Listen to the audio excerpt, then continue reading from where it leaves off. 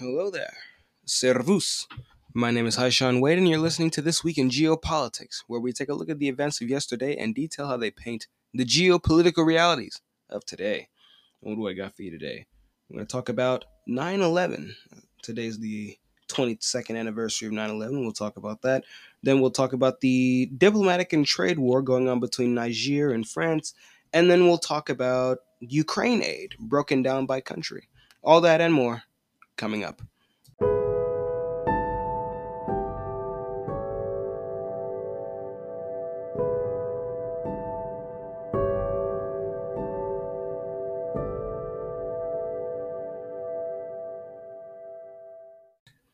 Alrighty, let's get into the rapid fire news. If I sound a bit weird, I'm still a little sick. But I'm getting better, so we'll soldier through it. So first up, we have India making moves towards calling itself Bharat, the old name for the sort of Indian civilizational sphere, the old Bharati Empire, which will be a very interesting change, especially in light of the fact that India is currently on track to becoming one of the top three economies in the world, uh, potentially even depending on what projections you're looking at, the number one economy, considering that China is going to be shrinking in population very soon, and India has already passed them up as the largest country in terms of population now. So, a very fitting name change to go back to the glory days of the great civilization. As we move into this era of civilization states, for India to return to its roots, its heritage as Bharat, right around the time that these trends sort of take off and take India to where they will, would be quite very, very well timed. I'll say that much. So India, always interesting India. Uh, we definitely keep our eyes on India. They're quickly becoming one of the family favorites here. There's always something new to talk about with India, especially with regards to space. I love what India is doing in space. And then, of course, we have the go gadget Russian Empire, but that one will be a very delayed gratification. Not that the destruction of Ukraine is necessarily what was on mind, but we sort of figured that this conflict was long in the making. But and I'm talking about the war in Ukraine. Oh goodness, my I just noticed how much different my voice got over that that small period of time. But we have Putin saying that Ukraine's offensive hasn't stalled, it has failed, which we've observed ourselves. All right, we've observed this. I waited like a month, and then I waited like another few weeks. And I said, you know what? Maybe I don't think this thing is working out. They've lost X number of tanks, armored vehicles, and artillery. They've lost X numbers of men, and this is back when the speculation was like 20,000. And I'm like, I don't think this is succeeding. And now here we are, coming up on what, month three? It began in June, right? It began in June. June, July, August. Yeah. This is 3 months of the offensive, and they've gotten nowhere. So yeah, he's correct, and he's waited longer than me to say it. This offensive has not stalled; it has failed. It has objectively failed. No matter how you'd like to cut it, they've gained some land, but none of the land that the Russians dug in to prevent them from taking. They've reached the Surovikin line, which is the name given to the first line of the three major lines of Russian defenses, which are themselves behind the front line. And the Ukrainians have taken that long just to get past the sort of gray zone. That's what they call it, the gray zone, is sort of because the Russian defenses are in one spot, and then in front of the Russian defenses is the front line, the actual line of contact, which itself is sort of kind of a parallel thing where you have the Russian controlled area, then you have the no man's land, and then you have the Ukrainian controlled area. So, and then there's miles between the front line and the defensive lines. So the Ukrainians have taken 3 months. They've lost tens of thousands. Well, I say tens of thousands. They've lost thousands of armored vehicles, hundreds of tanks, probably well over 1,000. If we're keeping it about 50 here, just within this offensive alone, it's probably nearing 1,000 tanks altogether that they have lost. and they have lost what the numbers coming out now are what 66,000 casualties, and we know that half of those are deaths. That's just the trend of the war. So 33,000 deaths, 66,000 casualties for 3 months. That's 20,000 a month if you average it out. 22,000. 22,000 casualties a month. And we're just now hearing stories about them reaching the Surovikin line, which is the first line of heavy fortifications out of three. And they've only reached it in one part of the front line, where they, specifically the part of the front line where they've conducted this broad offensive, because it's not like they're attacking with all their might across the entire line. They've concentrated their forces, and even within the context of the area that they're actually making the attack, they've only reached the Surovikin line in one point. This is a failure. The Russians didn't even need to do the defenses. Apparently, what they had up until now was more than enough. So, what do you think happens when all those reserve troops that the Russians have deployed behind the lines at each line of defense? What happens when those troops come from the back lines to the front to conduct their own offensive? Because if they're sitting in trenches with pillboxes and overlapping lines of fire, and they're just sitting in reserve wings waiting to swoop in whenever the Ukrainians make a breakthrough, if you have all these troops in the back line and then the line behind the back line and then the other line behind the other line that is also the back line, what happens when those troops are not in the back lines, plural, but are instead deployed to the front? Ukraine is losing against what the Russians have on the front, and Ukraine's giving it everything that they and we have, and they're still losing. So yes, this offensive has failed. There's no way around that. It has failed, and Putin has said it now officially. And the fact that he has said it probably hints at something coming down the line, a sort of subtle signal that, all right, it's our turn now. Your offensive has failed. It's over.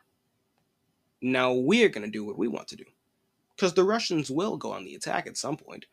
The speculation now is that they're probably going to make advances towards Kharkov, which they're doing now, mind you. As the Ukrainians have been doing this great counteroffensive, the Russians have been making ground towards Kharkov and Kupiansk, I believe.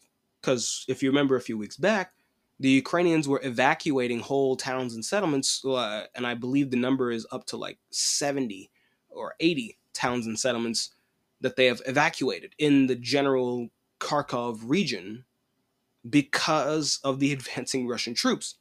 Because everyone was suddenly finding themselves in range of Russian artillery, and so they had to evacuate. Russia is going to make advances towards Kharkov. Now, will they take Kharkov before winter? I don't think so. I don't think the Ukrainians haven't been ground down enough to do that, and Kharkov is a big city. But will they eventually go around Kharkov and just cut off the supply for the Ukrainian troops in there, or force the Ukrainians to retreat? I don't know. We'll see what happens. But as we go into this winter, and we're not even in the fall yet, fall begins, what, sometime early next week? Fall is just beginning, and Ukraine has exhausted everything we've given them. So fall, winter, come spring, with this war of attrition going the way it's going, the Ukrainians are going to be out of our artillery. They're going to be getting low on just about everything.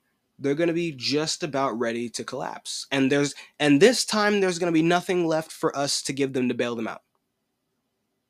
Which means that the destruction of this Ukrainian army, which is said to be the third or fourth Ukrainian army that they've managed to put together with Western aid and training and equipment, the destruction of this army, there's not going to be a replacement army for Ukraine. They're drafting women now, but if you don't have the equipment, if you don't have artillery, it doesn't matter. You could put a rifle in everyone's hands, but if you don't have artillery, if you don't have the tools of modern war, you're going to lose. They can't fight a guerrilla war in Ukraine. You could do that in Afghanistan where it's all mountains. It's all mountains and deserts and tunnels and caves. You can't do that in flat farmland Ukraine. There is no guerrilla war to be waged here. Ukraine will be destroyed. And this time, there's not going to be a replacement army. Russia will just win. And that's the one alternative that everyone's sort of been sidestepping and avoiding isn't a avoiding admitting that it's a possibility, that Russia could just win. You see all these people making these videos about the ways that the war could potentially end. Rarely, if ever, is it considered that the Russians could just win. And I think that that's the one outcome likely to happen, especially as the Western side refuses to make peace. Now you're starting to get some talk now of the U.S. now being on board with peace talks. I saw like one article where the U.S. is now on board with peace talks if the Russians are open to it. We're open to peace talks. And the ideas have been floated of, oh, we can trade land in Ukraine for NATO membership for Ukraine. All these pie in the sky ideas, and that right away gives away the fact that these peace talks don't have a really good chance of succeeding. Because sure, it's one thing to say we're going to sit down for peace talks. It's another thing to have realistic peace proposals that people can then latch onto and you can hash out an agreement with. Because until you have the agreement, the war goes on.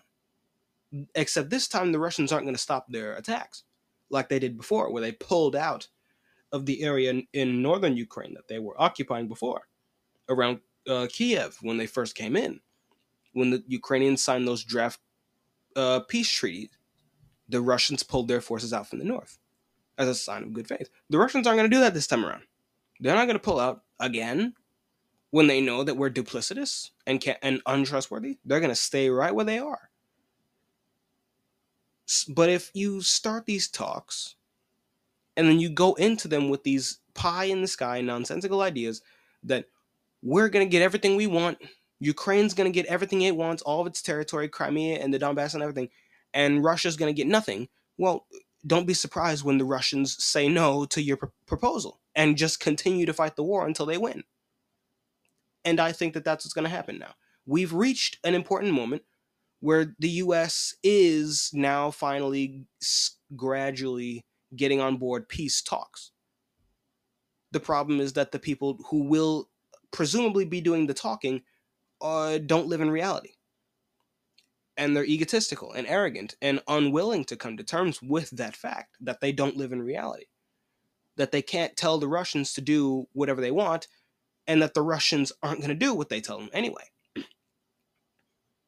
So I'm not certain, even though we've reached this important point, which is definitely a step in the right direction, even though we've reached this moment, I'm not entirely sure if this moment is going to succeed precisely due to the immaturity of the people who are going to be participating in this. And it's primarily our side. If we're just being honest here, none of the people in the West who have floated peace ideas, well, none of the people in the West, none of the people in Western government, there we go. None of the people who are actually wielding the levers of power in the foreign policy arena and the diplomacy arena, none of those people specifically have what it takes to get this done. I don't believe it. They have not demonstrated that capability to me. We think Blinken is going to get the job done? That guy is not worthy. He's not gonna get anything done. He's just not. Biden? Kamala? No. Victoria Nuland? Jake Sullivan? No. None of these people are going to get anything useful accomplished. They're going to go up there and they're going to go along with all these pseudo intellectual ideas. And again, this is the pain of these fake intellectuals who come up with these fake milquetoast ideas, who've been pushing out there this idea that we're going to freeze the conflict. We're going to freeze the conflict like the Koreas and like Sudan, North and South Sudan. We're going to come in and we're going to freeze the conflict. And we're going to keep the borders where they are. Russia gets to keep its territory. Ukraine keeps its territory. And then we're going to get Ukraine into NATO. It's like, okay, well, That's not going to work. You've given the Russians a case for war. The solution is not to get Ukraine into NATO. That's not the solution. That's the problem. So how can advancing the problem get you a solution? You can't. NATO cannot move into Ukraine. That is the problem. That's part of the reason why Russia intervened to begin with. But these are the ideas floating around in the halls of intelligentsia in the Beltway. And these are the ideas that are going to be brought to the table, because these are the ideas that these mentally immature people in our government have latched onto and that they agree with, even though they're not realistic in the slightest. They're going to go to these peace talks and they're going to say, we want to freeze the conflict, or they're going to try to move to freezing the conflict. They're not going to tell it. They're going to think that they're smart and try to hide the cards, even though everyone knows what they're up to. They're going to try to freeze the conflict, keep it where it is, and then they're going to want to leave open provisions for Ukraine to join NATO. They're going to want to leave open provisions for them to arm and fund and give more aid and money to Ukraine, and that's just not going to fly. And then when the Russians say no, they're all going to have surprised Pikachu faces as the Russian tanks continue to roll across the steppes of Ukraine. That's what's going to happen here. And so we've reached this moment that we've all been demanding, which is that we have peace talks, or at least we're about to. We haven't gotten there yet, but we're about to have this moment. And it's going to be ruined by all these pseudo intellectual ideas that have been pushed out there as though they were true, as though they were real, when they're not. And they're going to come face to face with reality, and everyone's going to find out that they're not. And then we're going to be back to square one, because the Russians are going to say no to these blatantly unrealistic proposals. And then all these people are going to blame Russia. Russia doesn't want to make peace. Russia doesn't this. Russia. And then Ukraine dies. That's how this is going to go. That's how this is going to go. But granted, we'll take the dub where we can. We've reached this moment. And we'll see how it goes. In other news, we have 43 people reported to have been killed in another Sudanese airstrike in Khartoum as the civil war in Sudan continues to rage. We have the New Mexico governor banning or attempting to ban guns in the entire Albuquerque region. Well, that's the city. So within the city limits of Albuquerque, this governor tried to ban guns, or citing the gun violence epidemic, and she said we're public health, so it's a public health hazard. So I'm citing a public health emergency. Therefore, ban guns. You're not allowed to. And it's like, you can't do that. There's this thing called the Constitution, and yet another. And here again, we have yet another example of what I mean when I say that Americans aren't nearly as divided as we like to believe we are. Because everybody, and I mean everybody, blasted that lady for blatantly violating the Constitution. Even the common sense gun reform people came out against this. Now, they're probably trying to get out ahead of the story, so they come off looking after like the reasonable ones. Oh, I'm in favor of gun safety, but that's going too far. But ultimately, I think that the pendulum is just going to swing way past them because of issues like this. Because now it's out in the open. It's out in the open. The gun control people want to ban your guns. They'll say that we don't want to do it. They'll say we just want common sense gun control. And then when they get to power, they'll try to do these authoritarian actions where they just give themselves these powers by declare. Isn't that crazy? Isn't that crazy how you can get all these extra powers, these powers that you don't have constitutionally speaking. You can get all these extra powers because of an emergency. But you simultaneously can declare the emergency. You see the problem with that? Where's the checks and balances here? It should be the legislature who gets to declare emergencies. The or the well, not the judiciary, but the legislature. They should be the ones to declare emergencies.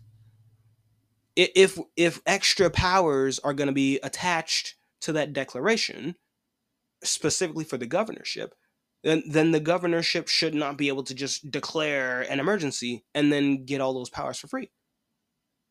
So here we also have a lesson in separation of powers and checks and balances. But yeah, everyone is suddenly a pro-gun Second Amendment person now, precisely because of the principle. It's the principle. You violated the Constitution so clearly and blatantly, and every American is against what she did. Like I said, Americans are not nearly as divided as we like to believe. We have, in another state, we have the governor of Hawaii openly stating that his intention to uh, repossess, essentially, the lands of those Maui residents who had their homes burned down. He wants to repossess their homes, and the state will have control of it. The state will have the land. Instead of just leaving the land in the ownership of the people who own it, and helping to rebuild the houses, common sense. No, it's, oh no, your home was burned down, oh, I guess you don't own the land anymore. It's like, no, that's not how that works. That's not how that works at all. No, I still own the land.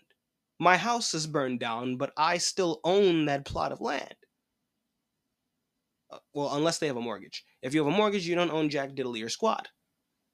But if you own like you have the deed, you, they own that.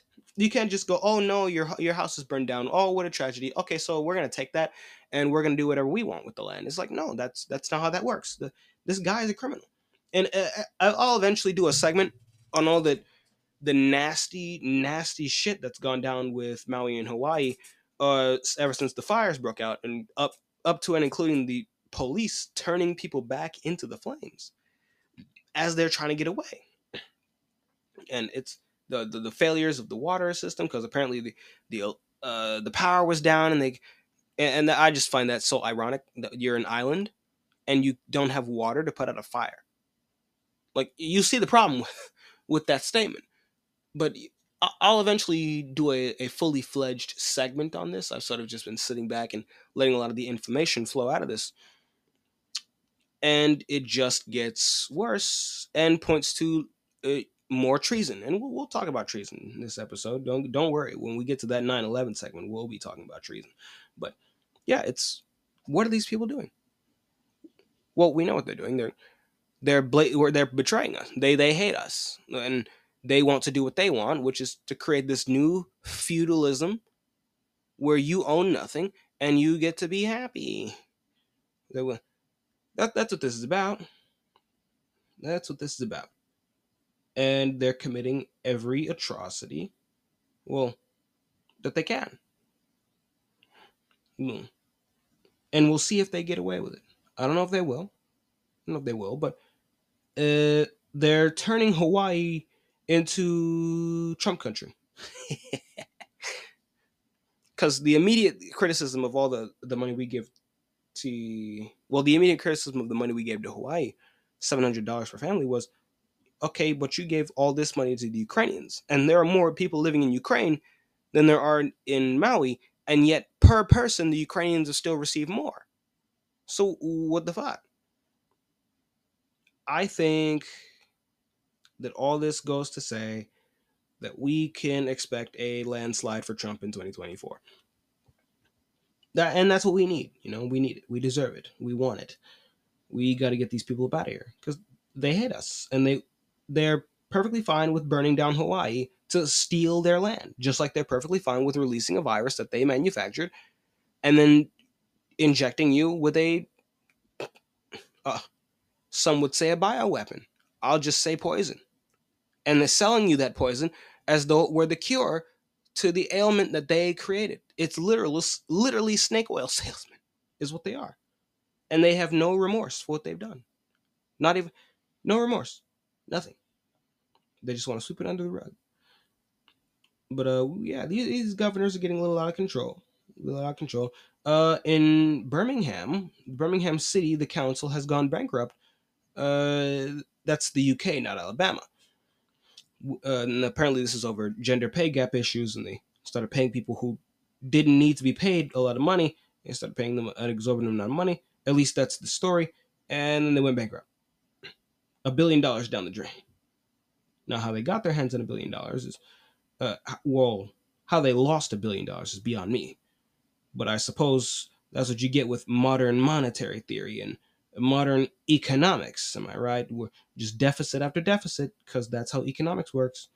But we have Morocco getting rocked with a magnitude 6.8 earthquake, which was then followed up by a magnitude 3.9 aftershock. So just a double whammy. And over 2,100 people are confirmed dead from this. Like, this is one massive earthquake. One massive earthquake. And then last, we have the G20 meeting. Yeah. So anyway, I honestly wonder if I should even bother reporting whenever the G20 or the G7 have a meeting because it's just so irrelevant. They talk about having talks and then agree to have a dialogue on more talks. And it's like, well, okay, well, when are you going to do something of substance? And it's like, we can talk about that. No, we don't. We don't want to talk. We want to do things. If they're not going to do anything, then what's the point of talking about when they meet? That's why I can talk extensively about the BRICS because they're doing things. I can talk about things that they're doing with the G7, the G20. It's what's the point of these institutions if all it is these leaders of these big economy, these countries with these big economies, meeting in one place and nothing of use or value is accomplished there. Literally just a club. And you have a club meeting and then you go home. Oh, well, okay. That's nice, but nothing is accomplished. So is there really any value in reporting this? I don't know. I do it, but I'll be honest, I don't know if it's even worth doing. And Xi Jinping didn't attend. Neither did Putin. I almost said Shoigu. Sergei Lavrov, his foreign minister, went in his place. In place of Putin. But the rest of the G20 was just rinse and repeat. The Western members wanted to blame Putin for every evil under the sun. The other members called for peace in Ukraine, but it was a peace that the Westerners didn't like because it didn't give Ukraine everything that they wanted, and nothing was accomplished. And yet again, India is left holding the bag here because they've hosted the G7 and the G20. Well, actually, the G20. What is it? Twice now, and twice the summit is ruined in India by people injecting Ukraine into everything. To the point now where the Russians and the Chinese don't even want to come. And it's like, it's a debacle, diplomatically speaking. It's gone from being neutral to a bit of a debacle, pissing off all of the great powers and getting them into a tizzy between each other. And by all the great powers, I mean China, India, United States, Russia, and Brazil. Because let's face it, the rest of the Europeans are not great powers; they're barely regional powers. But yeah, I'll come to a determination as to whether or not I want to keep reporting on the G7, G20. I guess I will. It's technically a thing. But we have our eyes on the BRICS, and I'll just leave it there. But that's the not so rapid fire news, and we'll get into the meat of today's episode in just a moment. But now, my lovely listeners, we will talk a little bit about 9/11. 9/11. Because today is Monday, but today is also September 11th. So it's very ironic that it ends up on the day that I record the podcast. But you know what? I'll take full advantage of it and as an opportunity to talk about it. So again, today, as many of you know, is the 22nd anniversary of one of, if not the greatest acts of treason in the history of this country. On September 11th, 2001, men employed by the CIA and trained in the U.S. Air Force, because they went to U.S. Air Force school to learn how to fly planes. And we know this because we were spying on them. We'll get into that a little bit later. But they're employed by the CIA, trained in the U.S. Air Force. On September 11th, 2001, these men successfully hijacked 4 commercial flights, only losing control of one, which later crashed in Pennsylvania. Of the other 3, one crashed into the Pentagon, which, conveniently, didn't catch a single second of footage showing the plane hitting the building. There was damage, we saw it, but I just find it interesting that this one of the most secure facilities on the planet didn't catch a single second of footage of a giant aluminum whale barreling into them. But I'll digress. One crashed in Pennsylvania, one crashed into the Pentagon. The remaining 2 planes hit the Twin Towers of the World Trade Center in New York City. 3,000 Americans lost their lives as a result of an almost deliberate dereliction of duty on the part of the FBI, who by that time had known through the efforts of their own investigations. They by that time had knowledge of everything. They knew who these perpetrators were. They knew where they were. They knew what they were doing. They knew what they were planning on doing, how they were planning to do it, and when they were planning on doing this. Yet, in spite of knowing all of these details about the hijackers, the FBI played no role in stopping the attack from happening. 9/11 didn't have to happen. The FBI knew everything there was to know about the attackers, and it's well documented. You can watch a documentary on it. They know who these guys were, where they were, what they were doing. They knew everything. And yet, they chose to stand by and let it happen. And 3,000 Americans died as a result of their deliberate inaction on this matter. The CIA, who also knew these details, but far earlier than the FBI, as they employed these people, it was found out just a few months ago that the 9/11 attackers were at the employee level in the CIA. Employees of the CIA flying planes into the Twin Towers. So the CIA knew everything there was to know about them. We don't even need to play that game. We'd be giving too much benefit of the doubt to the CIA of all agencies to suggest that they didn't know. The CIA knew who they were. If the FBI could find out through its own investigations everything about these attackers, then the CIA who employed them and keeps tabs on them would also know all these details. So they who also knew these details, but far earlier than the FBI, also chose not to do anything. The CIA on that fateful day chose to follow through on their treason. And make no mistake, America, that's what 9/11 is.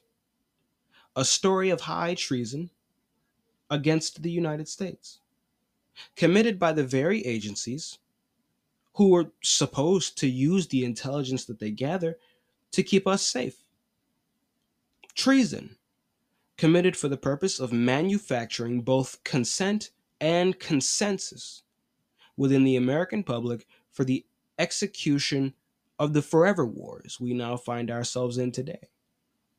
We were stripped, as a result of these attacks, we were stripped of our freedoms and left with an ever more pervasive security state that never seems to make us safer, but always seems to grow. And we can see it today with the persecution of Trump, a man who has promised to, for the first time, make that security state apparatus shrink, to which yet another act of treason is committed in the form of election interference by the security state. Unknown numbers of innocent Americans have been shipped off to Guantanamo Bay and tortured on bogus accusations of terrorism and having connections to terrorist organizations, terrorist groups. The same groups, mind you, that these same agencies fund, arm, and train and equip. But are so much as accused of having associations with these people, which these agencies literally have associations with. You go to Guantanamo and you get tortured and you get waterboarded. 3,000 Americans died on 9/11.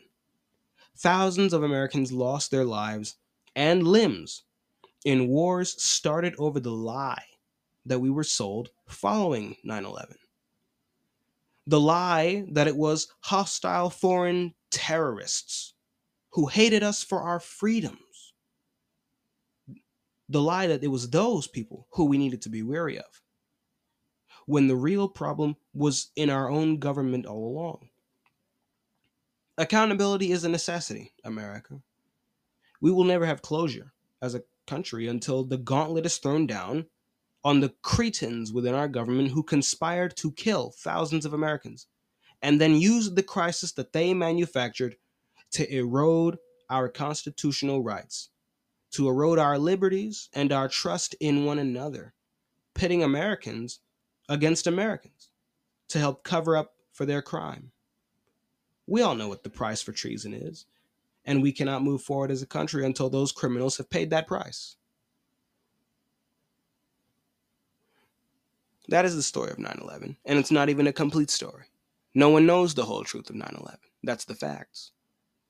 Some of us are closer than others. I've come far for someone who was not even a year old when 9/11 happened. I was only a few months. But this shit can't stand. This shit cannot stand. And on this day, our beloved so-called president, fraud in chief, was found. He was to be found in Alaska, not in New York, where the attack happened. He was in Alaska. And while, of course, we appreciate giving love to Alaska, this was not the right moment in time to be doing that. This was not the right place to be on this day. The real president would have been in New York, mourning the loss of our people.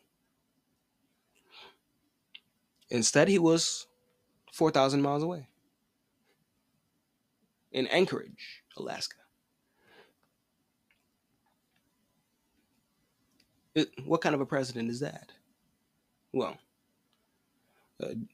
I suppose the fraud in chief is doing what a fraud in chief does best: pretend to be president of a country he was not legitimately elected in, a country he doesn't really care about. And more, that's the message we get from these people, is that they don't care. This is a day of remembrance for America.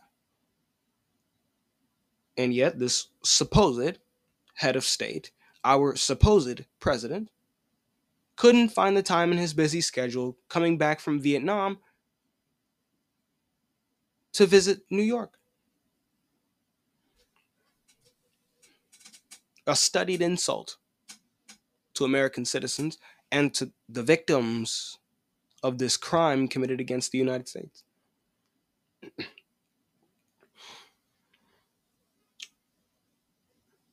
It's a sad day. It's a sad day.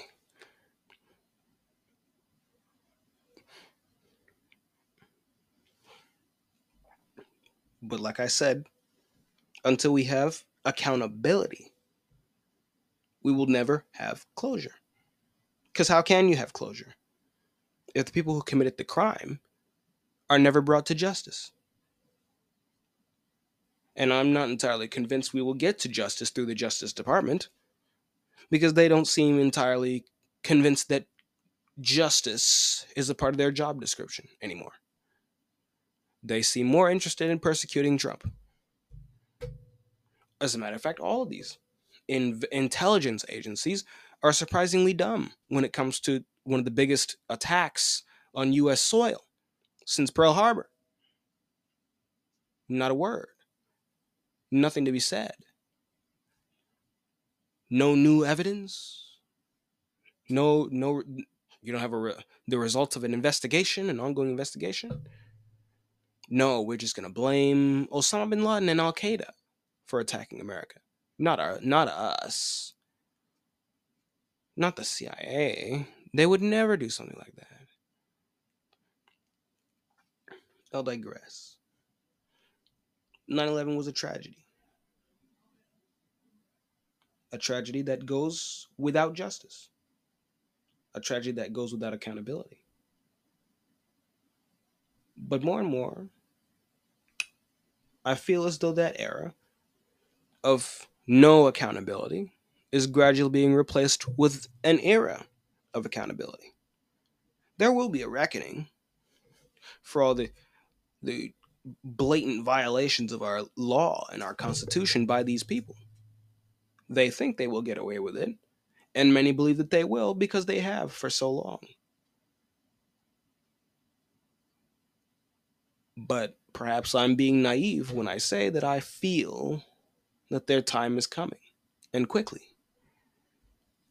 That's what I feel. But only time will tell if I'm correct on this. Only time will tell. So for now, we'll mourn and give our hearts to the victims of this crime committed against us, to the victims of this tragedy, both the innocent workers of the World Trade Center building and the many firemen and police officers who rushed to the scene, knowing full well that it could, and for many did, end up being their last day on this earth. Now, those are heroes. Those are people worthy of our respect.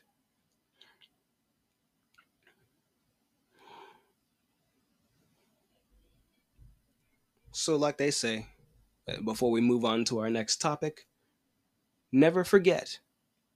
And as I'll say, never forgive. Accountability needs to be had. And I think it's coming sooner rather than later. So now, as we move on from the greatest act of treason committed against the United States, 9/11, we'll move on to the game, the great game, which is what I'll call it. I have in my notes the diplomatic and trade war between Niger and France, but I think I've come up with an apt title for what's going on here. The great game being played between Niger and France right now. And it is an entertaining game to look at, I'll say that much.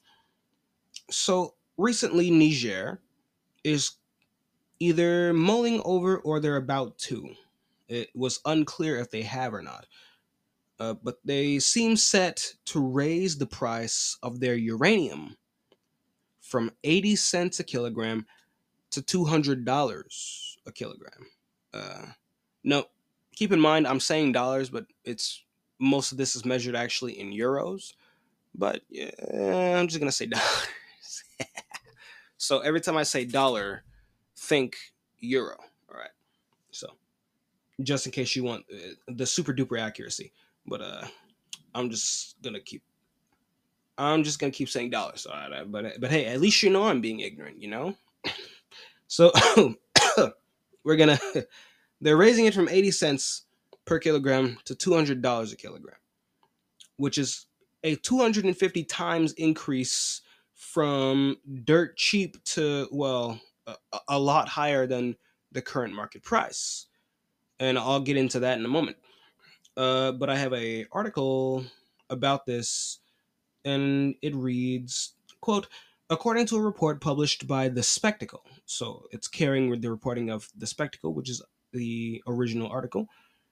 According to a report published by The Spectacle, Niger, a prominent player in the global uranium market, has made a daring decision and increased the price of uranium from 80 cents a kilogram to $200 a kilogram. Well, 200 euros, end quote.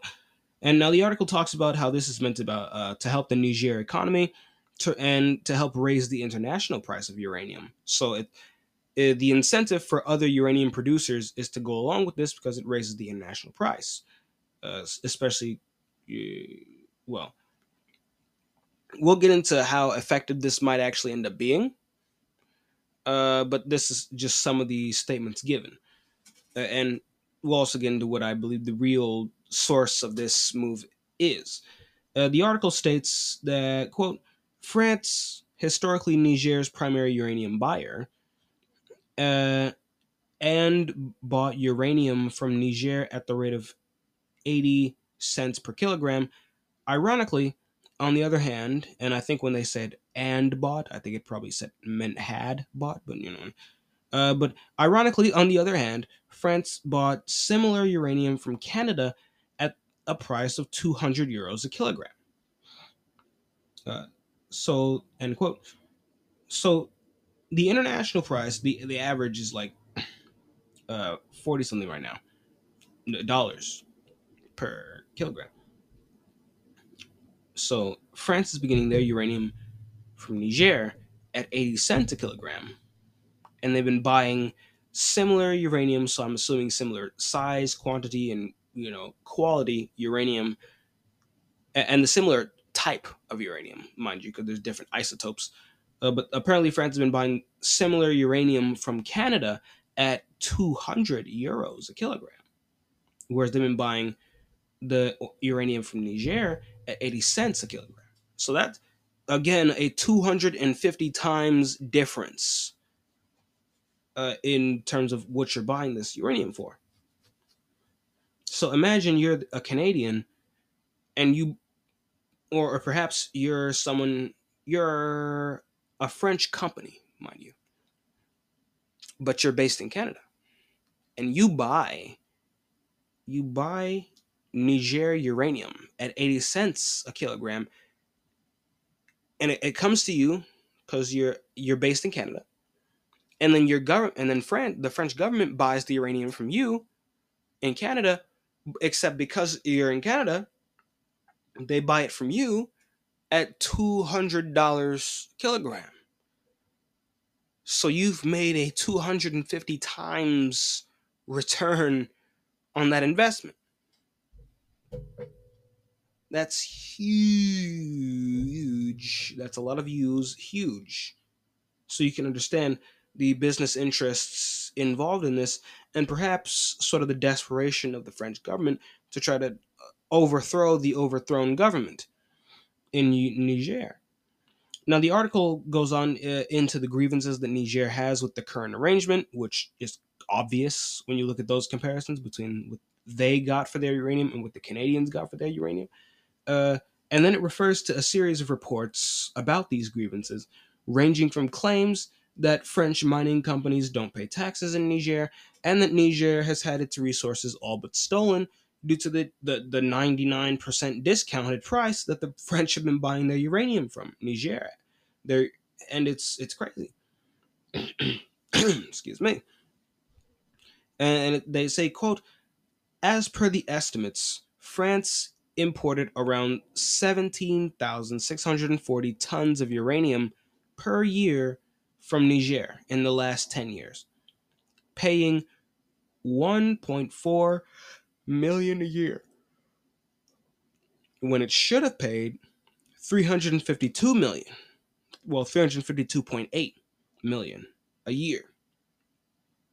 The report essentially claimed that France owes Niger around 351 351 million dollars a year, or 3.5 billion for the lost uh the lost revenues of uranium exports for the last 10 years, because you've been buying this at a ridiculous discount, and well, we don't consent to that anymore. So now you have to pay us all that money. You were not paying a fair price for our uranium, and we're going to demand that you compensate us for the decade of damn near free uranium you've gotten out of us. Now, you can make the case you can't retroactively uh, you can't retroactively alter the price of the uranium and then try to demand that the people who bought it pay you for what they bought at a discount uh, going back 10 years. Now that seems a little unreasonable, but it's a grievance, and you don't deal with grievances by saying that your grievance is unreasonable. You deal with grievances by making a deal. The French refused to make a deal, which is probably why the Niger government is going forward with this. See, and this all goes back to France being slow, the French government doing stupid things. See, because if they had just accepted that the military was in charge in Niger now and just said, hey, we have no stake in what goes on in your personal and your internal affairs. We just want to make sure that our deals and our trade are going to go through. If you need to, if you feel like renegotiating them, we're open to negotiations and we can work out a new deal that works for the two of us. That's how they should have handled this situation. That's how common sense would have handled this situation. Instead, the French threatened a military intervention against Niger, which also I have to do a correction because I thought that then Niger had actually cut France off from its uranium. No, they threatened to cut him off from uranium. So I've been getting that wrong for the past few weeks, and I've in doing the research for this segment here, I've discovered that I was wrong. So now I have to say it, I'm wrong. So they have not cut France off from their uranium, and also this is part of me. This was in the back of my mind. Like, well, hold on now, if they're going to raise the price of the uranium they're selling to the French, well, how is that going to work if they're not selling to the French? And so, in a way, being told that I was wrong actually helped make sense of what was going on right now. Because we're like, no, wait a second. If they're not giving them uranium at all, how can you raise the price of uranium? You're not giving them it. Oh, they threatened to stop giving uranium shipments to French. They didn't actually do it. Okay. So now we have proper context. So that did not go through. They're still selling uranium to France, but now they're going to start charging exorbitant prices because the French got away. Because the French government got away with charging exorbitantly low prices, extortionary prices, mind you, out of the Nigerians. So now the Nigerians are going to charge extortionarily high prices to the French in a sort of tit for tat, which the French would not be in right now had they handled this situation with some common sense. They did not need to come out on day one of the coup in Niger talking about a military intervention that they knew they didn't have the capacity to do. And they still don't have the capacity to do. But now look at you. You're in a trade war against one of your main suppliers of uranium. Not the largest. They're not the largest even supplier of the French uranium supply, and we'll get into Niger's share of uranium production worldwide in a minute, but they still make up 20% of France's uranium. No matter how you look at it, you're going to have issues replacing that 20% or transitioning away from it. No matter how this shakes down, you're going to pay them. You're going to pay that exorbitant price, at least for a period of time, as you try to move away from Niger towards the other uranium suppliers. But that's going to take time. You can't just do that immediately overnight. And even then, well, the Canadians are going to charge you the same thing. And considering that a lot of the other suppliers are in the multipolar world, they might start charging the French the same. They might not actually have an escape from this outside of Canada, and we'll get into the numbers there. But this is grievance politics now. This is grievance politics now. You can't deal with the grievance of another country by telling them that their grievance is unreasonable. You deal with it by saying, hey, we know you have this grievance. Let's renegotiate the deal so that both you and us can benefit from it. Let's renegotiate the deal. That's how they should have handled this situation. Like, the problems that we talk about between France and Niger at this point all just immediately trace back to their response to the coup. Because even with the coup, right? Even with the coup in Niger, France, had they handled it in an adult manner, could have easily salvaged this situation by just saying, you know what? Okay, you're the new guys in charge. We want to make sure that our commercial interests are going to be safe, which you have an interest in because you want to make money as well. So how's this going to go down? Do we need to renegotiate the deal? What's going to go on? And then the new Niger government under the military would have told them, we need to renegotiate this, and this. And it's like, okay, we can have talks. And the French would not be in this situation right now. They would not be in this great game where they're threatening a military intervention and actively trying to get ECOWAS to follow through on a military intervention in Niger, while the Nigerians fight the French economy as a whole, as a concept, by threatening their energy supplies right before winter, mind you, because we're going into the fall. This is this didn't need to happen, and it wouldn't have happened had the French taken any other course of action. But instead, they tried to play the tough guy, and now they get humbled by Niger. Uh, and the humbling continues. But now we'll go on finding where we're at. Yeah, the Niger is essentially wanting France to pay uh, a proper price for the 10 years worth of uranium that they got out of Niger at 80 cents a kilogram. So they're essentially demanding $3.5 billion, €3.5 billion, but $3.5 billion to account for the 10 years of almost free uranium France has gotten out of Niger. Obviously, the French don't want to pay that. We'll see how this goes down, and it's probably going to result in an energy shortage in France. That's how this is probably going to result.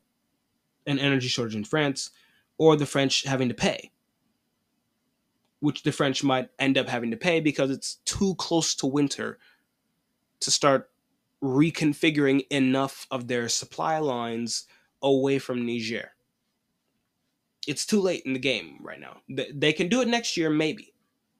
Over 2-3 years, they could probably wean themselves away from Niger and start looking towards other buyers and, other sellers of uranium, other suppliers. But in the short term, they're coughing that up.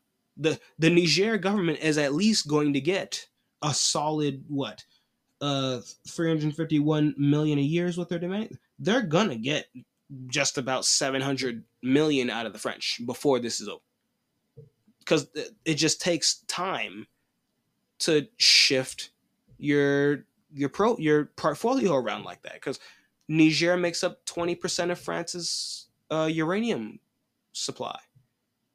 That's a really big chunk. No matter how you look at it, it's going to take a few years on the low end to diversify away from Niger. And even then, you might still be buying some of your uranium from them. Niger is probably going to get at least 1 billion at least 1 billion euros out of France by the time the French can get this in order, because this is going to be a multi-year affair if the French are fully committed to getting their uranium from different suppliers. And even then, they're not going to get it at the same price that they're getting it from Niger. 80 cents a kilogram is wild. So it's like, But hey, look, again, they could have negotiated a much lower price. They could have said, we get that this is your grievance.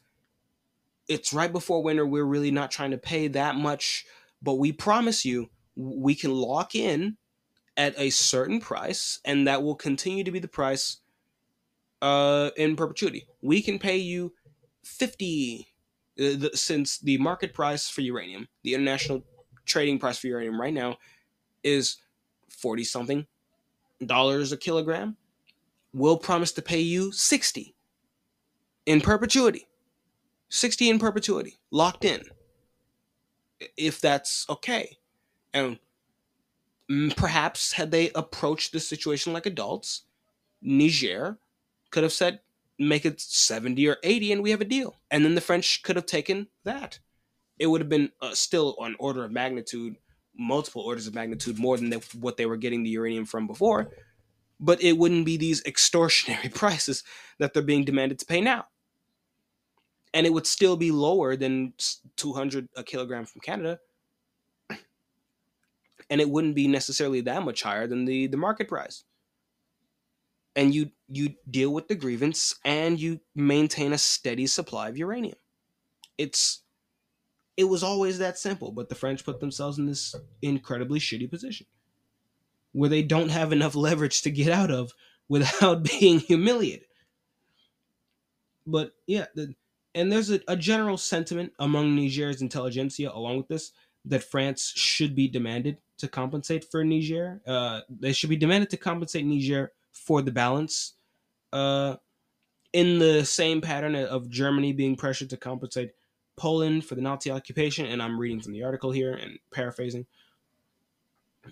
And I think it's worth mentioning before we continue. Again, France gets 20% of its uranium from Niger.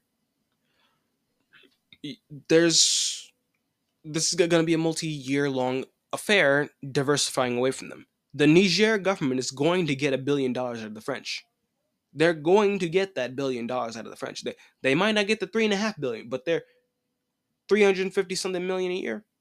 Even if that starts to fall off as the French diversify away, they're going to get $1 billion by the time the French can lower the profile of their uranium imports from Niger and diversify towards other uranium suppliers.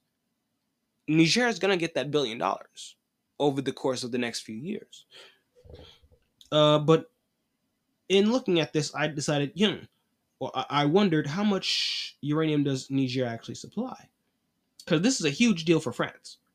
This is a huge deal for France because, again, France gets 20% of its uranium from Niger, and 70% of France's electricity comes from nuclear power. So, yeah, you're in a lot of trouble if suddenly 20% of your uranium supply doesn't materialize.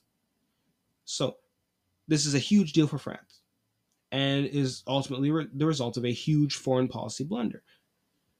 Now, that said, I said at the start of this that Niger's price that they want to implement, which is $200 a kilogram, is above the current international market price, which right now is hovering around $46 a pound.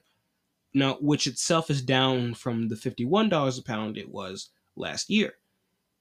Now, you might have noticed I said pounds, and I did say pounds.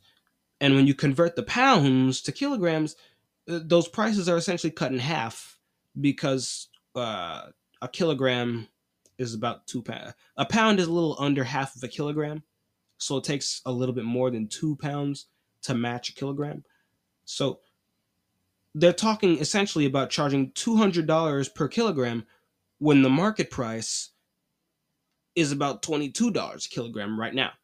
And this is down from what it was last year, which was about $51 a pound. So that would be about what, 25, 26 dollars a kilogram is what the market price was last year. So yeah, this is really this is really expensive. Now perhaps there are technicalities in the trade of uranium that I'm not necessarily able to account for because I'm not educated enough. But just looking at the raw numbers here, it this is blatantly a get back. This is grievance politics aimed specifically at France. You took our uranium for 8 cents, 80 cents. I almost said a gallon. You took our uranium for 80 cents a kilogram. Well, now you're gonna pay $200 a kilogram, at 10 times the market price. And now consider that merciful. Consider it merciful because you got it for 80 cents.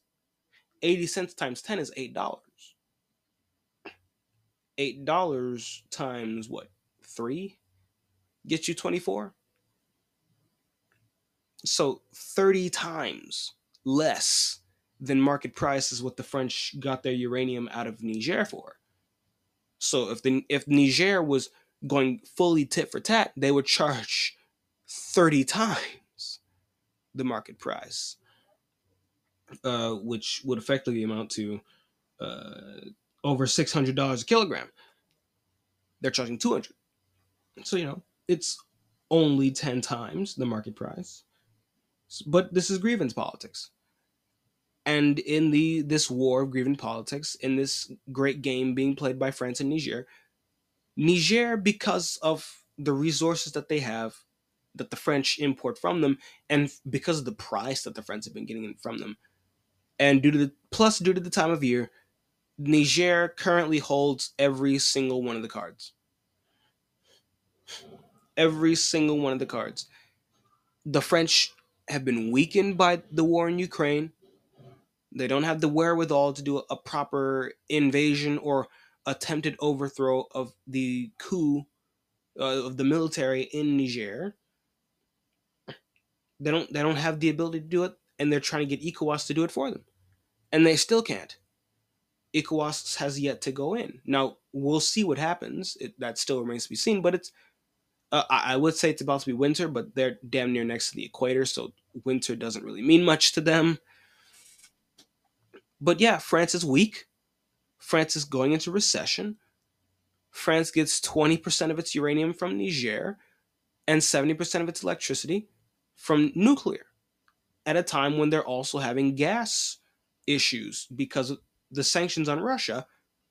Niger has both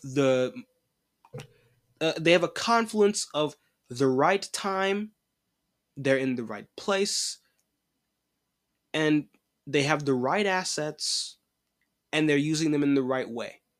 And the French have not a, and they've caught the French, and this is they've caught the French at such a good time that the French have no way to respond to what they're doing right now. Not even with military force. The French just have no answer to what Niger is doing right now. So they have to either sit there and take it and roll over and die, or they can cough it up. They can either sit there and refuse to pay and have rolling blackouts in the middle of winter and have people freeze to death, or they can cough it up. So, not saying that out loud makes me think of, again, the pre Columbus expedition, the pre Columbian world, where Europe was at the bottom of the fucking totem pole. Not necessarily impoverished, but my golly, everyone had won over on the Europeans prior to the discovery of the New World. Even Africa.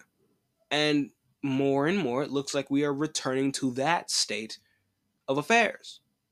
And the Europeans are going to be crushed under the weight of these grievances, starting with the grievances, and then eventually it'll just be pure economics. More people, more money, more wealth, more resources in all these other places.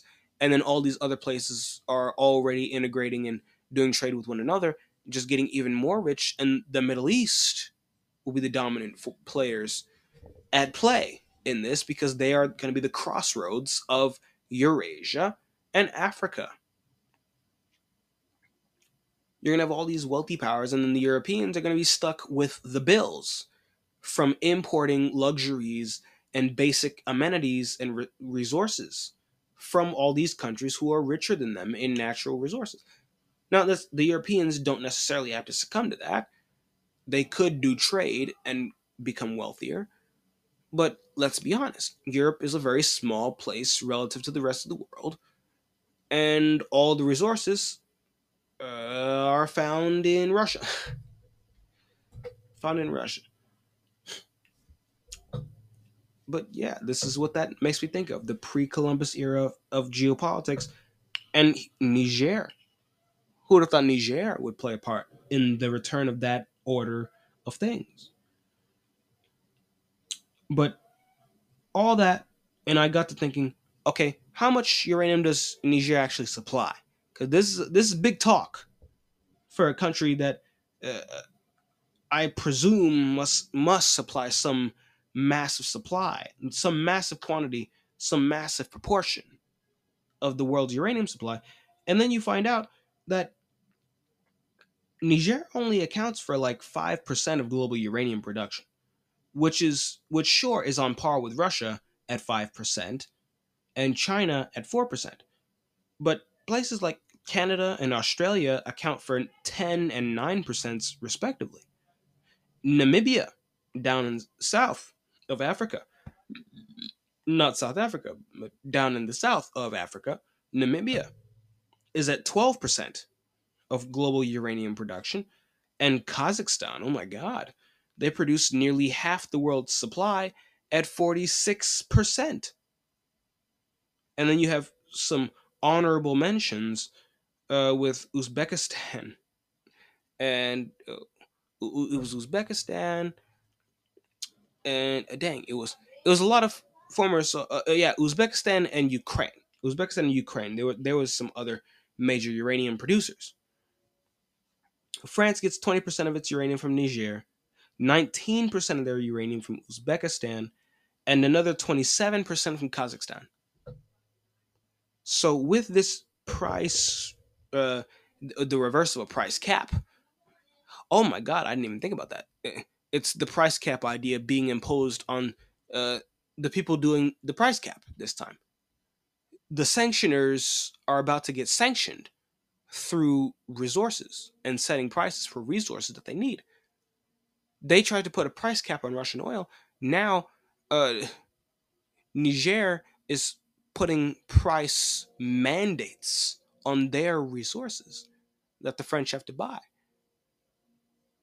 And if other countries go along with the price mandates, like other uranium producers, if they say, you know what, that's a good idea, you have to pay this much for our uranium now. If they jump on board the bandwagon just to start dunking on France, if Kazakhstan joins in on this, it's over. Kazakhstan produces half the world's uranium. You're never going to escape. No one else can make up for that supply. The Russians would go along with it. Of course they would. They're not gonna leave Kazakhstan out in the wind. They're gonna join, and then it's a wrap. Oh my goodness. Oh my goodness. I didn't even think about that. This could get so much worse in a matter of small yet meaningful decisions. The sanctioners are about to get sanctioned. The people who try to impose a price cap are now going to get price mandates thrown back at them that they have no answer to. Oh my goodness. Now that's a bitch. That's a bitch. This situation is kryptonite to France, which is ironic given that we're talking about an element on the periodic table and that kryptonite is an element of the periodic table. And uranium, which was long thought to be their strength, Krypton, we thought that Krypton was our strength. It was our enemy. It was our greatest weakness. But now here's France with this uranium, which powers their civilization. And their major supplier of uranium is about to threaten to upend their entire world. Because all it takes is for someone else to join on to this price mandate idea, even if it's in a more limited way. And it's lights out for France and the rest of the EU. Everyone who imports uranium from these people, and they're not going to do it to China. They're not going to do this to Russia. And not that it would matter to Russia because the Russians produce their own uranium. But Europe? Oh my goodness. And they would have France to blame because France started the shit with Niger. Oh, wow. This could get interesting so fast. And by interesting, I mean it could get tragic so fast.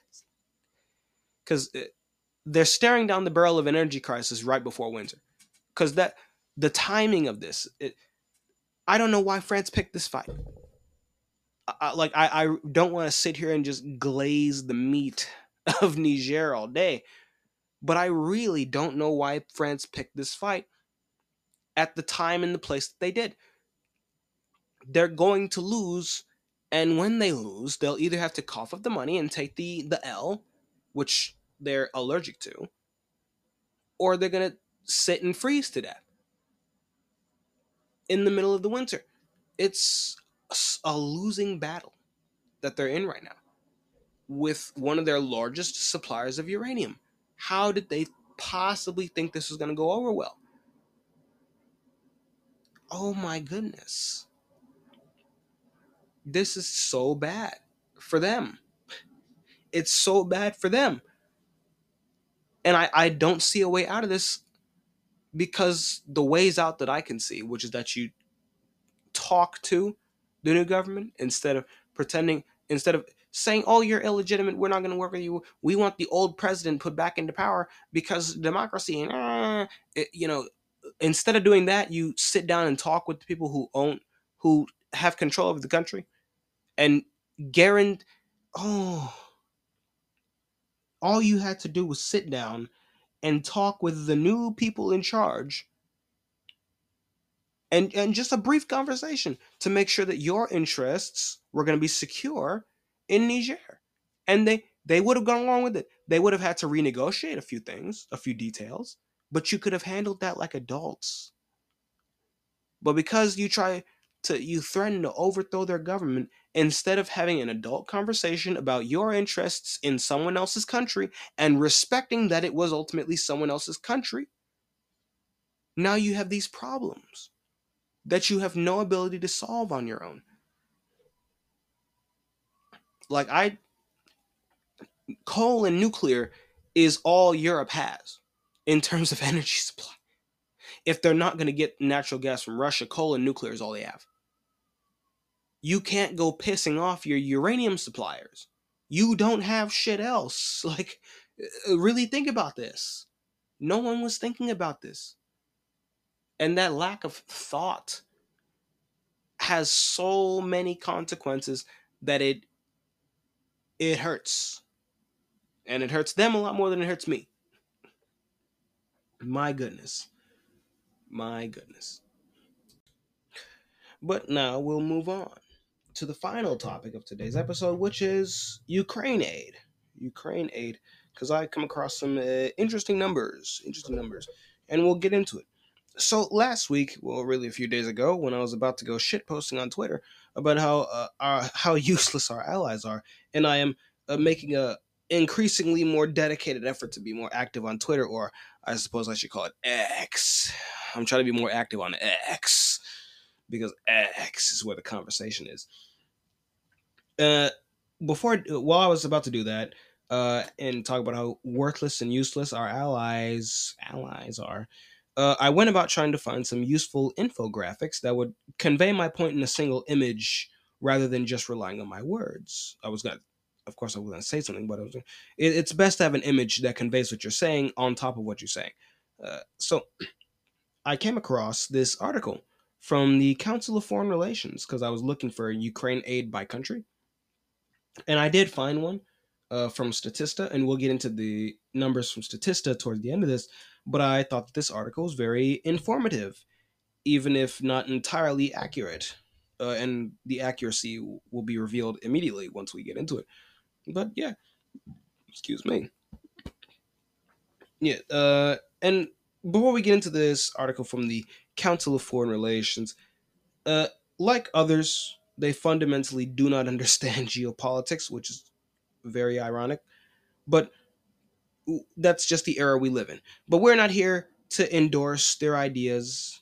We're here because the article was an absolute treasure trove of info about the amount of aid we've given to Ukraine, even with the numbers as not accurate as they were. The number of total aid that we've given being inaccurate. So let's get into it. And right off the bat, it starts by vastly understating the total aid we've given to Ukraine, because they put the number. And so keep this in mind when we're going over all the numbers that we get from this article. They put the total number of U.S. aid to Ukraine at 75 billion. Oh, how we wish. That is literally less than a third of how much we've actually ended up giving them. But we'll get into the article now, because the article breaks it down by equipment type, which again is just very, very useful for me grabbing info for you to put this segment together. So we have infantry equipment, and I'll just move my mic around a little bit. Yeah, infantry equipment. We have given them 10,000 Javelin anti-armor systems. And oh, don't you remember how in the beginning of the war, everyone was talking about the Javelins and the Stingers? Now we're going to give them this, and the Russians won't know what to do when they face this modern, high-tech, advanced, Western equipment. Oh, notice how the whole superior quality Western equipment argument has just fallen off the face of the cliff. That no one even bothers bringing it up. Why? Because the Russians aren't an inferior fighting force. I don't know why people went into this on the assumption that the Western made equipment was just automatically better when people routinely compared the T-90 to the Abrams. Routinely. And it's like, okay, well, you have two comparable tanks, except one of them is lighter and one of them is easier to produce and has a lower price tag. And all of those fell into the category of the T-90, which the Russians are still making. And they outproduce all of Europe in tank production, and they outproduce us as well. They outproduce all of us in tanks, in tank production, modern tank production. They're talking T-90s specifically. And then they have the tens of thousands of more outdated vehicles that they use for their rear and reserve units, but the frontline units have the modern equipment. And we've sent all this aid, and now the whole superior, higher quality Western equipment thing is just falling off the face of the earth. Just a side note, because looking at the whole javelin thing just made me think about that and how I was inundated with the javelin this and the javelin that and the stinger this and the stinger that, and here we are, the war's still going on, and no one talks about these weapons anymore. It's all about how we need to give Ukraine fighter jets and more tanks. Very interesting how that goes.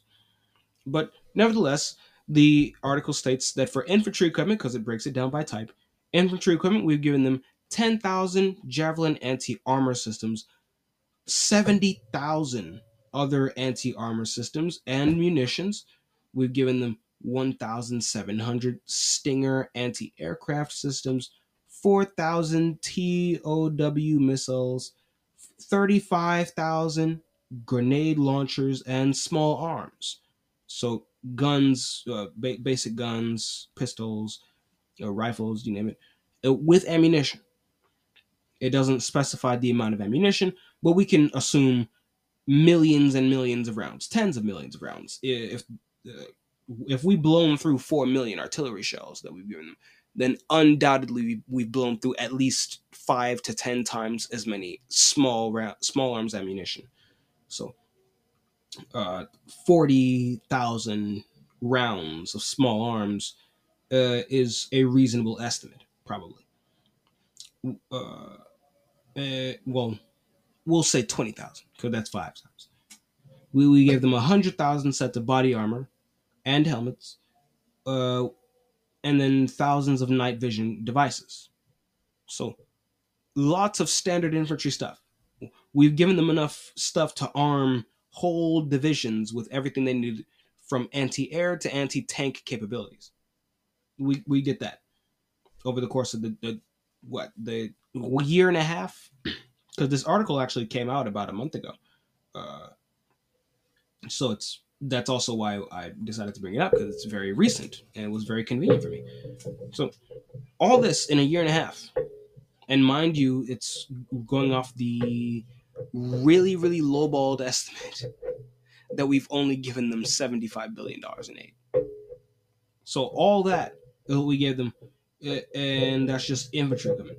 For artillery, it says we've given them 160, and this is going to get a little confusing because I'm going to say the number of the artillery, and then it's going to go into the millimeters, so like the width of the barrel. So sort of bear with me here. We've given them 160 units, and I think that's how I'll say it. We're giving them 160 units of 155 millimeter howitzers and ammunition. And if you'll remember, we ran out of 155 millimeter shells. I don't even know how many that is, but apparently it's all of them. Apparently it's all of them. Oh my goodness. So that's a problem. We've given 160 units of 155 millimeter howitzers that we no longer have the ammunition to supply them with. That's great, because that's the highest number on here. We've given them 72 units of 105 millimeter howitzers along with the ammunition. And it doesn't specify the ammunition for any of these, so we just have to go off of prior knowledge for some of the things we have. We've given them 47 units of 120 millimeter mortar systems. So now it goes from artillery to mortar. We've given them 10 units of 82 millimeter mortar systems, 67 units of 81 millimeter mortar systems, 58 units of 60 millimeter mortar systems, and then we've given them 203 millimeter, 152 millimeter, 130 millimeter, 122 millimeter, and 120 millimeter, and 25 millimeter ammunition for artillery and mortar systems that the Ukrainians already had. We've given them the ammunition for those, even though we haven't necessarily supplied artillery with those specimens for them. And then we've given them 38 HIMARS systems, 60,000 122 millimeter grad rockets systems. Oh no, grad rockets. And oh, this is talking about the rockets. Okay. So we've given them 38 HIMARS systems. And then on top of that, we've given them 60,000 rockets. 122 millimeter grad rockets, precision guided rockets. Then we've given them rocket launchers and ammunition, all within, I presume, the 122 millimeter specification. Uh, Obviously, excluding the HIMARS systems because those are bigger rockets. That's a lot. That's a lot of artillery, but not enough. Obviously, not enough to keep up with 40,000 shells a day coming out of the Russians. And even then, we ran out of 155 millimeter artillery. We've run out of 155 millimeter shells, which is why we're giving them clusters now. Then it goes to tanks and armored personnel carriers, where we've given them 150. And this is, look, this is where it gets spicy, right? This is where it gets spicy. So, we've given them 154 Bradley infantry fighting vehicles, 4 Bradley fire support team vehicles, 31 Abrams tanks, and there was a big deal about, oh, we're going to give them modern Western tanks, and the Russians won't know how. We need to give them these, the Challenger 2s and the Leopard 2s and the Abrams. And remember all that talk about tanks and how it was gonna save the day around this time last year when the talk began, and then early last year we started seeing tank shipments actually go out. And now look, they don't have anything. They've lost hundreds of tanks in that counteroffensive. So keep in mind that when we go over these numbers, 154 Bradley infantry fighting vehicles, 4 Bradley fire support team vehicles, 31 Abrams tanks, 45 T-72B tanks. So 45 units of the T-72 via the Czech Republic, and because the former Soviet bloc states, the Warsaw Pact, they would have former Soviet equipment to give the Ukrainians. So those T-72s came from the Czech Republic, all 45 of them. We gave them 125 Stryker armored personnel carriers. We gave them 300 units of the M113 armored personnel carrier. We gave them 250 units of the M1117 armored security vehicles. And then that's sort of the end for the tanks and armored personnel carriers, because for whatever reason then it breaks it up into ground support vehicles. So I'm just going to count the ground support with the tanks and armored vehicles because they're the same as far as I'm concerned. We've given them 2,000 Humvees, 354 tactical vehicles, 100 light tactical vehicles, 68 trucks, 124 trailers, 10 command posts, 10 command post vehicles, 30 ammunition support vehicles, 6 armored utility trucks, 8 logistics support truck vehicles, 89 heavy fuel tankers, 105 fuel tankers, and that's the end of the armored vehicles and tanks. 2,000 Humvees is crazy. and hundreds of armored personnel carriers. And we know that hundreds and hundreds of armored vehicles have been destroyed. And considering that the bulk of this comes from us, and we'll cover that as well, considering that the bulk of the military aid has come from the United States, the bulk of those losses of armored vehicles and tanks that we, well, not necessarily tanks, but the bulk of the armored vehicles lost during the counteroffensive that we were talking about when the offensive first began back in June, most of those came from us. And we'll get into the discrepancy in just a little bit. All of that. And we're still not done, because now we get into the air defense. The air defense, we given them one Patriot air defense battery, and I swear going through this list is like a trip down memory lane, because there was so much hype around so many of these items. I remember all the hype around we giving them the Patriot air defense battery. We've only given them one. We've only given them one.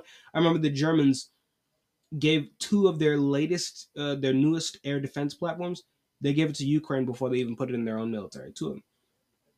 We've given them one Patriot air defense battery, along with the ammunition for it. We've given them 8 NASAM missiles.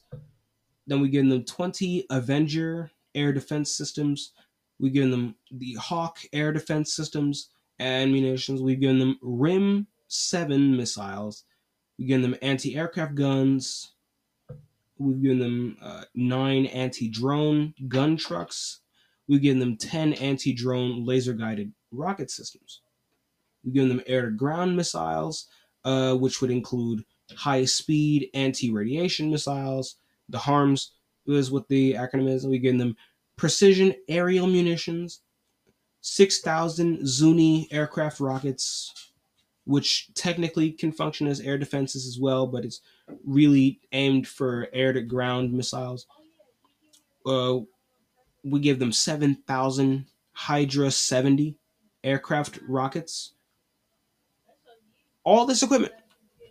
All this equipment. And mind you, this is the underestimate. This is the underestimate because we've actually given Ukraine over $200 billion. And this article runs with the assumption that we've only given them $70 billion. So all that is only accounting for $75 billion. That's us. That's us. And those numbers will be corroborated by the Statista article, because the Statista also only says that we've given 70 billion, not even the 75. So the numbers go together conveniently for me, even though they're both wrong. But for the sake of argument, it works for me. All that aid for us. And that only represents less than a third of the total we've given, which by now is hovering around 230 billion. They keep finding these accounting errors. Oh, we just found $3 more billion we can give to Ukraine. Oh, we just found $6 billion we can give to Ukraine. Oh, we can never find $6 billion for Maui, which Joe Rogan had run the math on the amount of money it would take to rebuild all the homes in Lahaina. And it's $5 billion. $5 billion to rebuild all of Lahaina. And where do they send the $5 billion? To Ukraine. So the people living in Hawaii have more than a right to be pissed that instead of rebuilding everyone's house, you're going to give $5 billion to the Ukrainians, and then you're going to steal the land on top of that? All this aid we've given them, and that's only counting for a third of the money we've given them. Keep that in mind, because when we get to these other numbers, oh my goodness, 230 billion is what the real total is. Just about. It keeps going up. It's hard to keep up with, especially since they don't report all of it. Like they're still pretending that we're only at 70 billion right now. Even though if you just go off the money that was given in those two big packages from Congress, it was 80 billion, because we give them 45 billion at first, and then we give them another 40 billion. So even at the bare minimum, we're looking at 85 billion. So how they end up with 70 billion here and 75 billion on the this article from Council for Foreign Relations, how they end up with 10 billion less than the two big packages we get? I don't know. I really couldn't tell you. Uh, the cope, I suppose, and deliberate deceit. But that's the real number is somewhere around 230 billion. But even only accounting for 75 billion,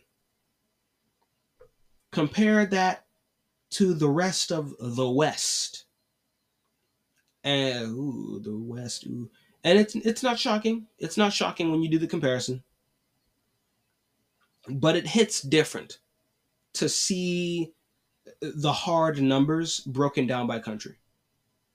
And for this comparison, we have the Statista article that I brought up, which is going over the bilateral aid given to Ukraine. So on this list by Statista, it estimates that the amount of aid we give to Ukraine is actually 70 billion instead of the 75, which the article from the Council of Foreign Relations puts it at. So it's lowballing even further a number which is already less than a third of the actual total. So keep that in mind because it breaks it down by country and by type. So the United States has given 24 billion in financial aid to Ukraine, 3 billion in humanitarian aid to Ukraine, and 42 billion in military aid. That's how it breaks down the 70 billion that we've given to Ukraine. That it says we've given to Ukraine, the 70 billion that it says we've given to Ukraine. The EU, the next runner up, at a grand total of 35 billion. Grand total. Half of the lowest low ball, which is 70 billion that we have. The EU is at half of what we've given in total. And the way that breaks down, out of that 35 billion, 27 billion is financial aid. 2 billion is humanitarian and 5 billion is military aid.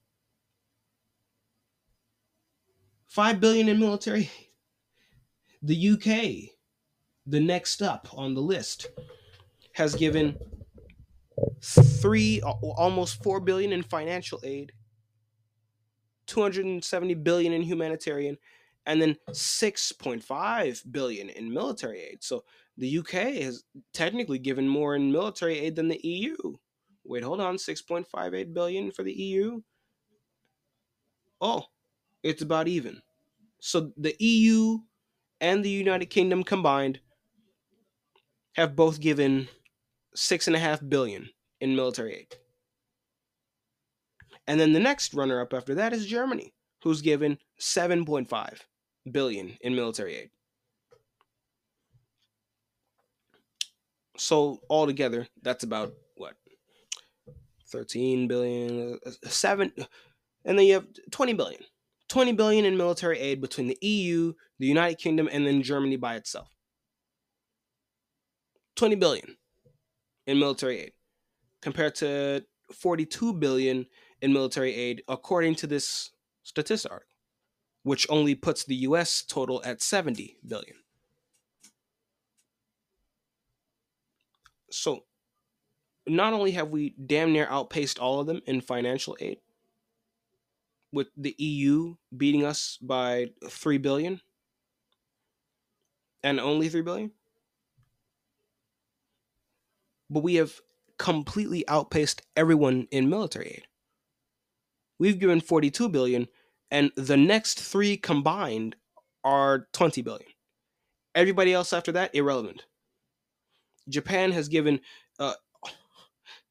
30 billion, not even billion. That's not billion, 30 million, excuse me, in military aid. Canada has given 1.5 billion in military aid. Poland has given 3 billion in military aid. The Netherlands, 2 billion. Norway, 1 billion. Denmark, 1.5 billion. I think you get the message. I think you get the point. We give 42 billion, and the rest of the West gives 20 something billion at their best. There's no comparison here. There is no comparison here. They can't compete with the low ball. All of their aid combined doesn't even match the low ball of what we've been given. And mind you, this Statista article puts the total number of US aid at 70 billion, when the real total is around 230 billion. So less than a third. All of our allies can't compete with less than a third of what we've given, because it has all of NATO on the list, and there's the rest of these guys, because it's measured in billions. The bars are measured in billions. The rest of these guys, once you get past like Sweden, well, in Australia, they don't even register on the list. You can't even see the little notch. It doesn't even appear as a notch, because they haven't even meeting the 1 billion mark. There's nothing. There's nothing here. Maybe all of NATO combined could potentially maybe match the 70 billion that this article is saying that we've given, which we have, except that's less than a third of the total. We've given 230 billion. So if you factor that in, if you say that all of NATO combined has matched us, that would put the total aid, their total military aid, at somewhere between 40 to 50 million, 40 to 50 billion. 40 to 50 billion compared to us giving 230 billion.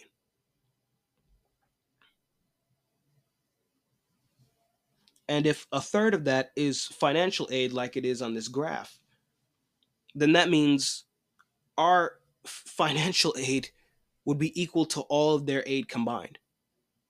And then we double on top of that all of their aid combined in terms of just military aid. I am not endorsing what we're giving to Ukraine, but my goodness, where's the help? Like, let's pretend that giving all this aid and all this money to Ukraine really was an imperative for the United States to do. And it really was in our interest to be doing this. And in the interest of NATO as a whole to be doing this. Where is the help? Where are our allies? Where's the help? Where's the assistance? Where's the shoulder we can lean on when we need? Where is everyone? These people are nowhere to be found. The EU is worthless. The UK is worthless. And they're at the top of the fucking list. And they can't compete with a less than a third of what we've given. Less than a third is what they're competing with. And they're not even competitive. These are Belarus is a better ally to the Russians than all of NATO is to us. They helped put down Wagner's rebellion. Lukashenko did that. What are these guys doing for us? They're worthless. The numbers speak for themselves. Like, oh my goodness.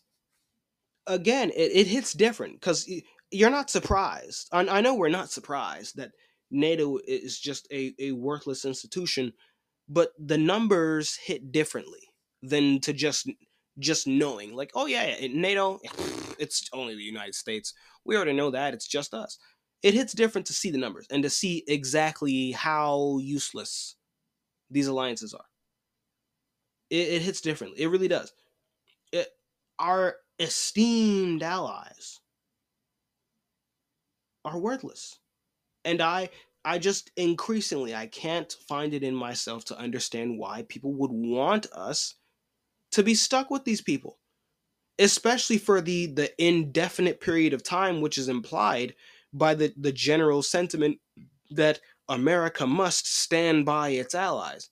Why? Why? It's a known fact that NATO doesn't honor its defense spending agreements, which, mind you, are only 2% of GDP.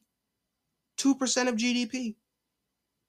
And it's literally us, Greece, occasionally the UK, and very, very, very recently did Poland, Croatia, Lithuania, Latvia, and Estonia make the list. That's it. And even then, they only just barely crossed the line. They're only just barely above 2%. Poland's at 3 now. But where's Germany? What happened to all that talk of Germany's putting $100 billion into their military budget? The German superpower is about to reawaken. Don't you remember that? Remember when Germany put aside $100 billion for the rearming of Germany? Where'd that go? They're still not at 2% now. If you check the list now, they're still not at 2%. These people are worthless. These people are useless. I don't mean that as a, oh, they don't deserve to live, they're worthless as people. No, I mean that in terms of allies, they are useless. We have no use for allies like this. I and people want us to stick in this thing. People want us to stand by our allies. Why? Like, you have more sentiment against NATO than you do against, say, the other allies like Israel, South Korea, Taiwan. But it's not like they're more useful as allies than NATO is. I just, I don't get it. It's literally just us. And as far as I'm concerned, if it's going to be just us, then we may as well act like it.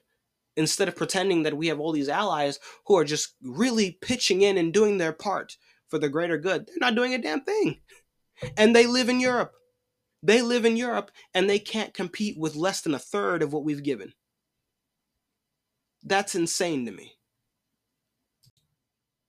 That is absolutely wild, is what it is. Like, the numbers really do hit differently. To see it on a screen and then to compare the sizes for nerfed US figures, and then to see you nerf the US figures by more than 3 times instead of putting it at the 230 odd billion that it's actually at. You say it's only 70 billion, and then the rest of your allies still can't compete. It's insane. It's insane. Especially with the context that if the numbers were presented properly, the rest, the EU wouldn't even register. The EU, which is half of a third of what we've given. Oh, brother. These, I don't get it. Why do you want to be in an alliance with these people? Why do you want to be in an alliance with these people? What do we get out of this? Because they have more interest in Europe in Ukraine than we do. Okay. Like, even if we pretend that we had interest in Ukraine, which is what we're going to assume here, because we don't, but if we assume that we do, you know, they would, no matter how you would like to slice it, they would have more of a vested interest in what happened in Ukraine and what goes on in Ukraine than we do. That's just the way it is. Because they live in Europe. They will live with Russia and they will live with the enlarged Russian state after the war. What happens in Ukraine matters to them. And even if it did matter to us, which it doesn't, it will always matter to them more because they live in Europe. And this is the best they have to offer? Not even able to compete with a third of what we've given? They're not sending their best. They are not sending their best. But these are our allies. These are people we're supposed to be stuck to. We're supposed to be stuck with the West because China, Russia. I'm not trying to be stuck with these people. They're going to drag me down. They're already dragging me down. I don't need this and I don't want this. NATO does not need to exist. And if it's going to exist, then it should exist without the United States. I cannot wait for Trump in his glorious second term to get us out of this alliance because, my goodness, these people are unworthy of having us as an ally. And that's just real. That's just real. Like, the numbers speak for themselves. The numbers are in, the results are in. It's time to go. It is time to go. But with that, my lovely listeners, damn, I'm still sick. But with that, my lovely listeners, that's all I got for you today. I do hope you've enjoyed today's uh serious broadcast on my lovely geopolitical podcast. We have traitors in our government. We know that. But I feel like, I don't know, because it's the assumption that they'll always get away with it. But I don't think they're going to get away with it. It's just this sort of gut feeling I have. Now, I could be just so blatantly wrong. Because look, I've been wrong before.